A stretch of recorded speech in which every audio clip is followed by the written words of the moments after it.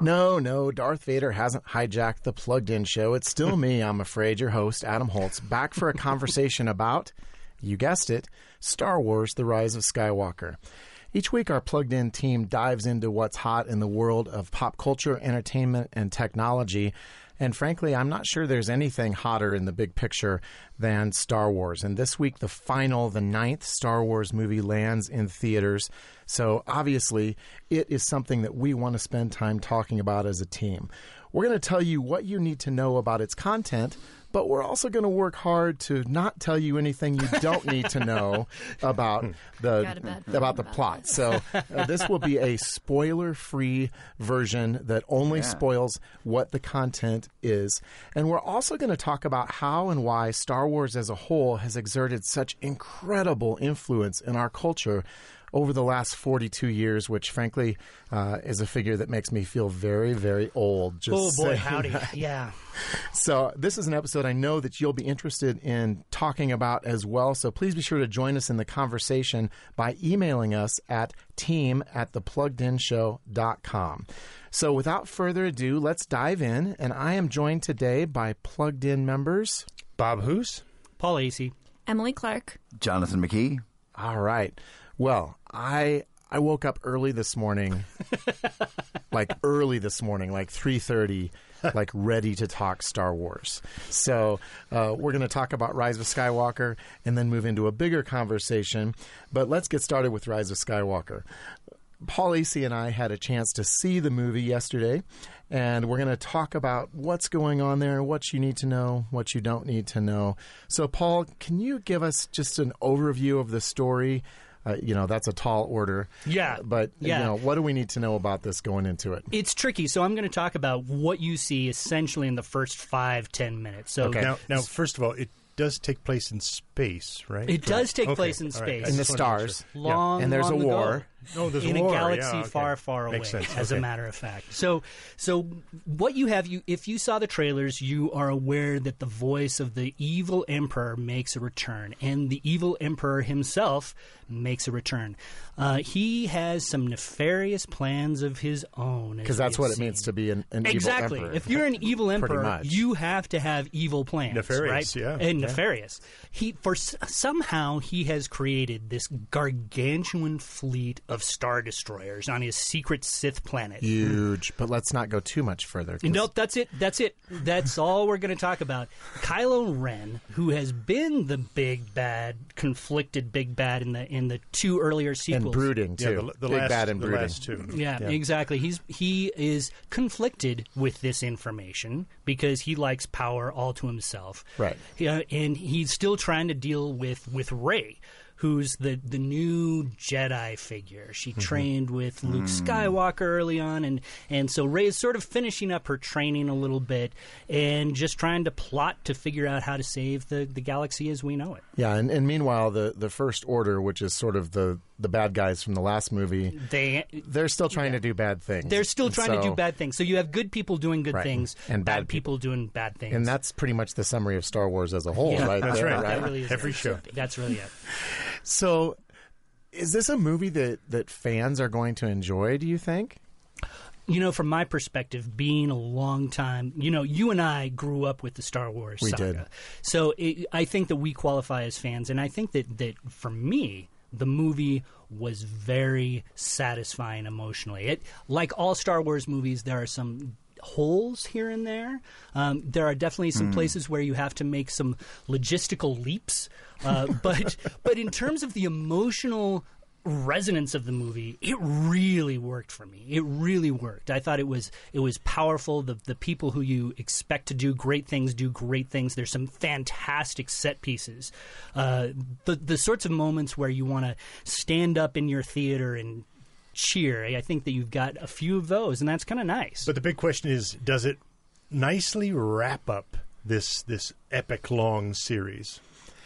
I think it does. And I think that Star Wars, as we're going to talk about, is something that has exerted such amazing influence that in some ways it's an impossible order. I'm not sure anybody could necessarily do it justice in a way that's going to please all the fans. But for me, I think director J.J. Abrams really stuck the landing this time in a way that I walked out and I took my son with me, and he said, "Well, how many times did you cry?"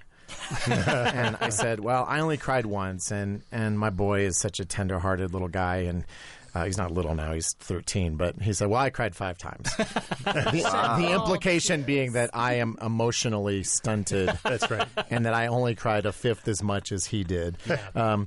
So I'm a lifelong Star Wars fan, but because, we do what we do at Plugged In, I think one of the tricks that we have to do is take off our fan hat and put on our Plugged In hat, because there's still content here that we have to deal with. And in some ways, I think we have what we have always had. We've had lots of really dumb stormtroopers, and it doesn't really matter what color their armor is. It could be red, black, white, blue. They're still dumb. They still can't shoot to save their lives. And we get lots of them that get shot. We get lots of explosions. There's Star Wars-y stuff. But, Paul, were there any surprises in terms of content, do you think? What we've seen in the latest sequels, I think, is that the content has gotten a little bit grimmer and a little bit harsher than what we remember from the original trilogy. Mm-hmm. There's still a lot of violence. The body count for these movies has always been sky high. No pun intended. No pun intended. But this time, I think that you see it a little bit more viscerally. You see, it just feels more painful. You have some more language than we typically have. I was surprised by the amount of language, and it's not over the top, but I think Star Wars has always felt... It's felt like something for kids. In terms of like a PG-13 rated movie, it's still pretty soft. But from what we've come to expect in these Star Wars movies, it's a little bit problematic. And then, of course, you've got a gay kiss at the very end that I think that parents who choose to engage with this are just going to have to deal with. And I should say, in terms of context, it's in the context of a celebration. Okay, here's your spoiler warning. The good guys win. I think that we can say that, and they're happy.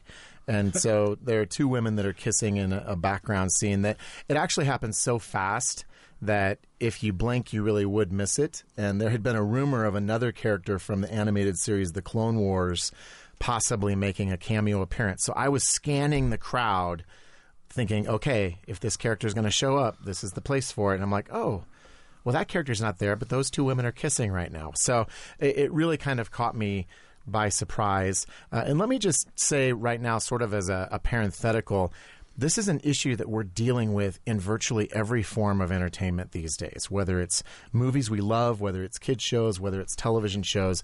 And we're going to be talking in a few weeks about how to deal with the issue of LGBTQ stuff in popular entertainment. So I just want to toss that in to let you know we're going to be talking further about that and really working to help your family to navigate that issue in the future. So I wasn't surprised that it was there, but it did kind of catch me off guard a little bit. So anything else that you think people should be aware of? You have to be aware of the Force. I don't think that that's anything new, obviously, in this series. I think that people who have engaged with this are very aware of the Force and sort of the spiritual implications there. It's still here now.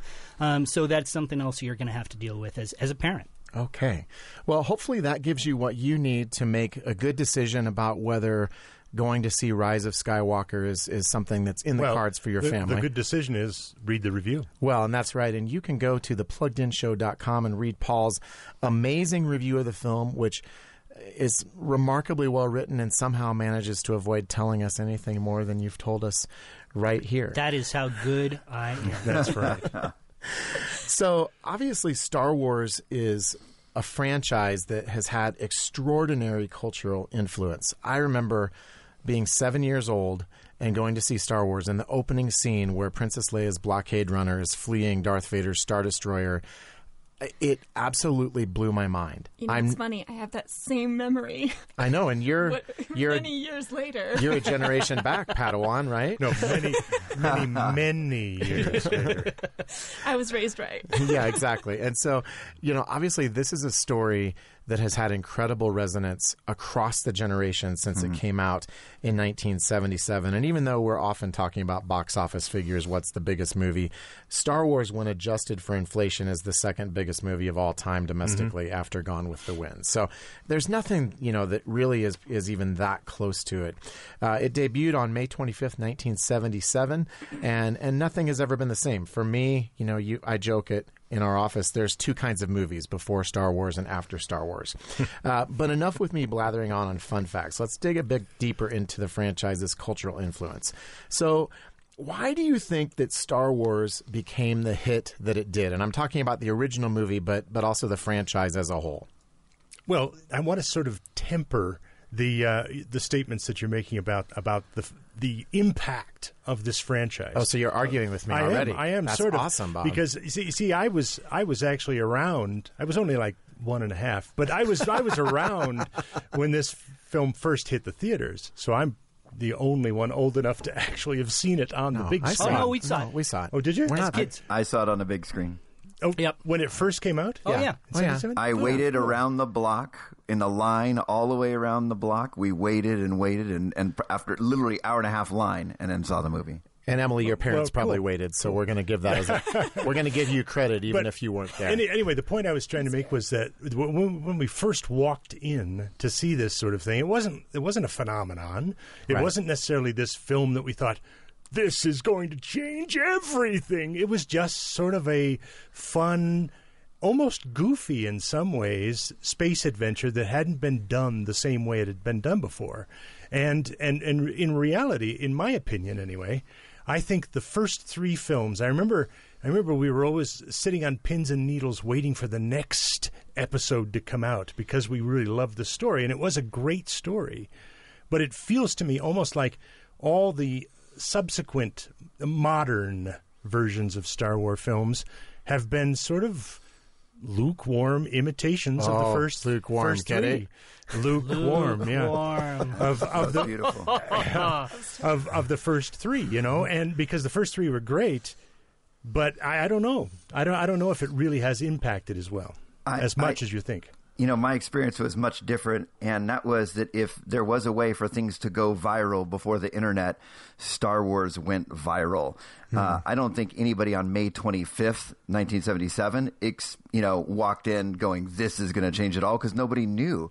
But literally within weeks, I didn't see it on May 25th. I saw it mid-June, and the reason we saw it is because everybody was talking about it. Nobody was tweeting about it or texting about it because there was none of that. They were sending letters. Literally. Telegrams. They were sending telegrams. Carrier pigeons to each other. Yeah, exactly. And the buzz was out. And, I mean, I had never seen a line wrap around the theater like Star Wars. And we all waited in line.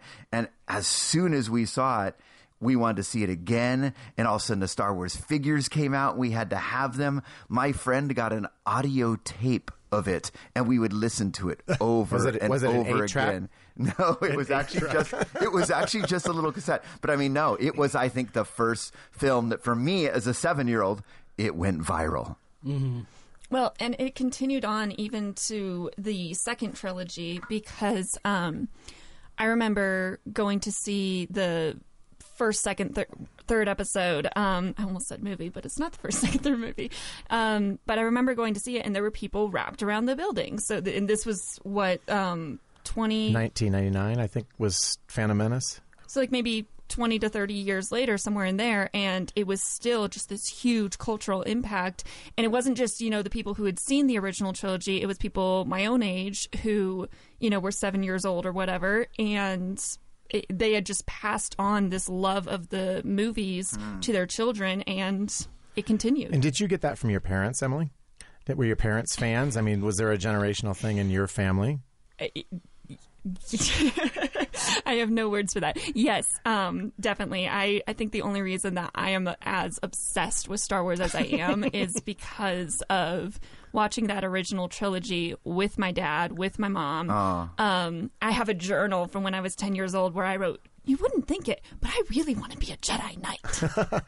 And I think what you say about that is really important to the power of this this franchise, right, is that it's become this multi-generational thing that parents can share with their kids. Absolutely. And their kids can ultimately share with their kids. You know, well, I think my sister and brother-in-law, like, they dress up for every Star Wars movie, and they take their son. His first baby picture is him swaddled in a Jedi Knight swaddle cloth, surrounded by Star Wars plushies. Wow. And I thought I was a super fan. Yeah. That's awesome. Well, it's funny. Like even like if we happened to go to Disneyland once on May 4th, and and it's all the Right. We did May too, the as a matter of 4th fact. be with you. May the 4th be with get it. And it's May the and, 4th. And it Right. was kind of fun because our family, it was the exact same way. I was this huge fan. My brother was a huge fan. So when my kids, literally when, Uncle Tom, my brother, would come over, I mean, we would just start talking. And my kids, they got the buzz themselves, and we all waited in line for the films together. And when we were in Disneyland like that, my kids were just giddy. They were so excited about all the Star Wars nerdy, stuff, and they were making quotes all day. And it literally is kind of this thing that we have kind of, this love for Star Wars has been passed on. I don't know. I sort of think Star Trek was better. And oh my goodness, what is wrong with you, Boo? Somebody make a note not to invite Hoos to the next podcast, please. No, let me. When I think about this franchise, I think that one of the appeal, getting back to your original question, is really the characters that are involved. We grew to love the characters, and I think that's a super powerful thing that you sort of embrace with this episode. I think that one of the things that as we talk about how we all sort of embrace this thing, except for Bob, Right? We'll pray for you, brother. yeah. Yeah, I'm a cynical movie critic now. I watch movies all the time, and as this new movie came out, I was interested, not necessarily excited, but there's something about how all the pieces fit together that is a little bit crazy. You sit down, you think, okay, I'm going to review this movie, and then you hear the first chords of the soundtrack. And the tears start flowing. Well, they didn't flow from me. Okay, but, they didn't from me. But My son, anyway. I did feel like I was 11 years old again. Yeah. So there's something weird about this franchise, I think. Well, and here's the thing that's interesting. I think we can look at Star Wars as sort of a happy accident, that George Lucas managed to create this story that had such deep, multi-generational impact. But the reality is he actually dug pretty deeply into a whole bunch of influences when he was crafting this story. And I'm wondering if any of you know much about some of the influences that he drew upon when he was originally creating Star Wars. Old Star Trek episodes? Oh, Was my that it? goodness. Fail. Seven Samurai, Kurosawa movies. Oh, of course, yeah. So Flash Gordon. Flash Gordon, and of course, the hero's journey. The Hero's Journey, by Joseph Campbell. So, I mean, Lucas really set out to create a modern myth. It was incredibly ambitious what he was attempting to do. And, I can lambaste him for failing with the second set of movies, which I think he had too much power technically and not enough storytelling ability at that point. But he did it. And to me, what that speaks to, and I think the bigger takeaway for us, is the power of ideas and the power of the story of how a hero comes to be and what shapes him or her, and the story of how our beliefs come into play.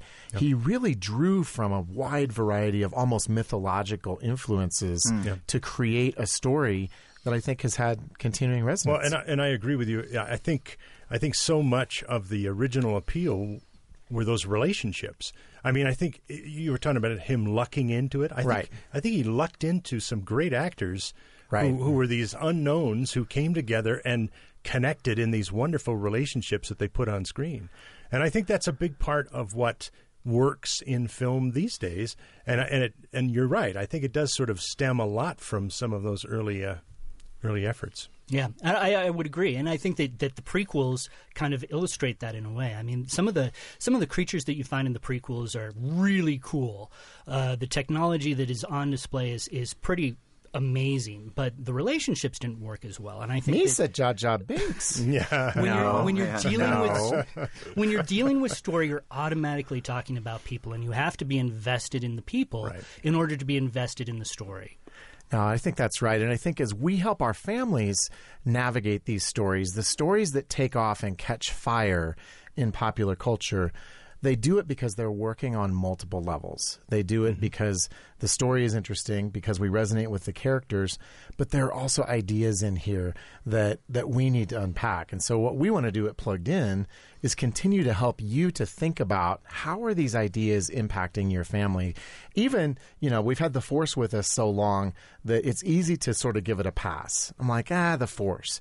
But Lucas drew from Eastern mysticism in shaping his cosmology. And it's important for us, even though we think, I don't need to talk about the Force, we actually do need to talk about that with our kids. There are issues here that we have to grapple with. So even Star Wars, as much as I, as a fan, adore the trilogy, we've still got to think about it from a perspective of wisdom and discernment.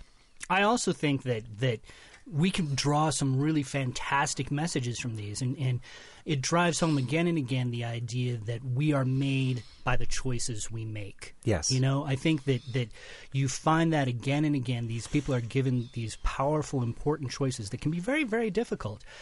When they make the right choices, good things happen. And I think that you find that over and over and over again in these series. Along with the idea of self-sacrifice. Absolutely. Yeah, absolutely. And facing our fears. That's a big one this time around as well. Yeah. Well, we've come to the end of our discussion today, but we would love to keep this conversation going online. So please leave us some feedback or a review and send us an email with your thoughts and ideas at team@thepluggedinshow.com. And of course, you can check out other discussions at The Plugged In Show and subscribe wherever you listen to podcasts. Plugging you into the world of pop culture and technology, I'm Adam Holtz for The Plugged In Show. We'll see you next week.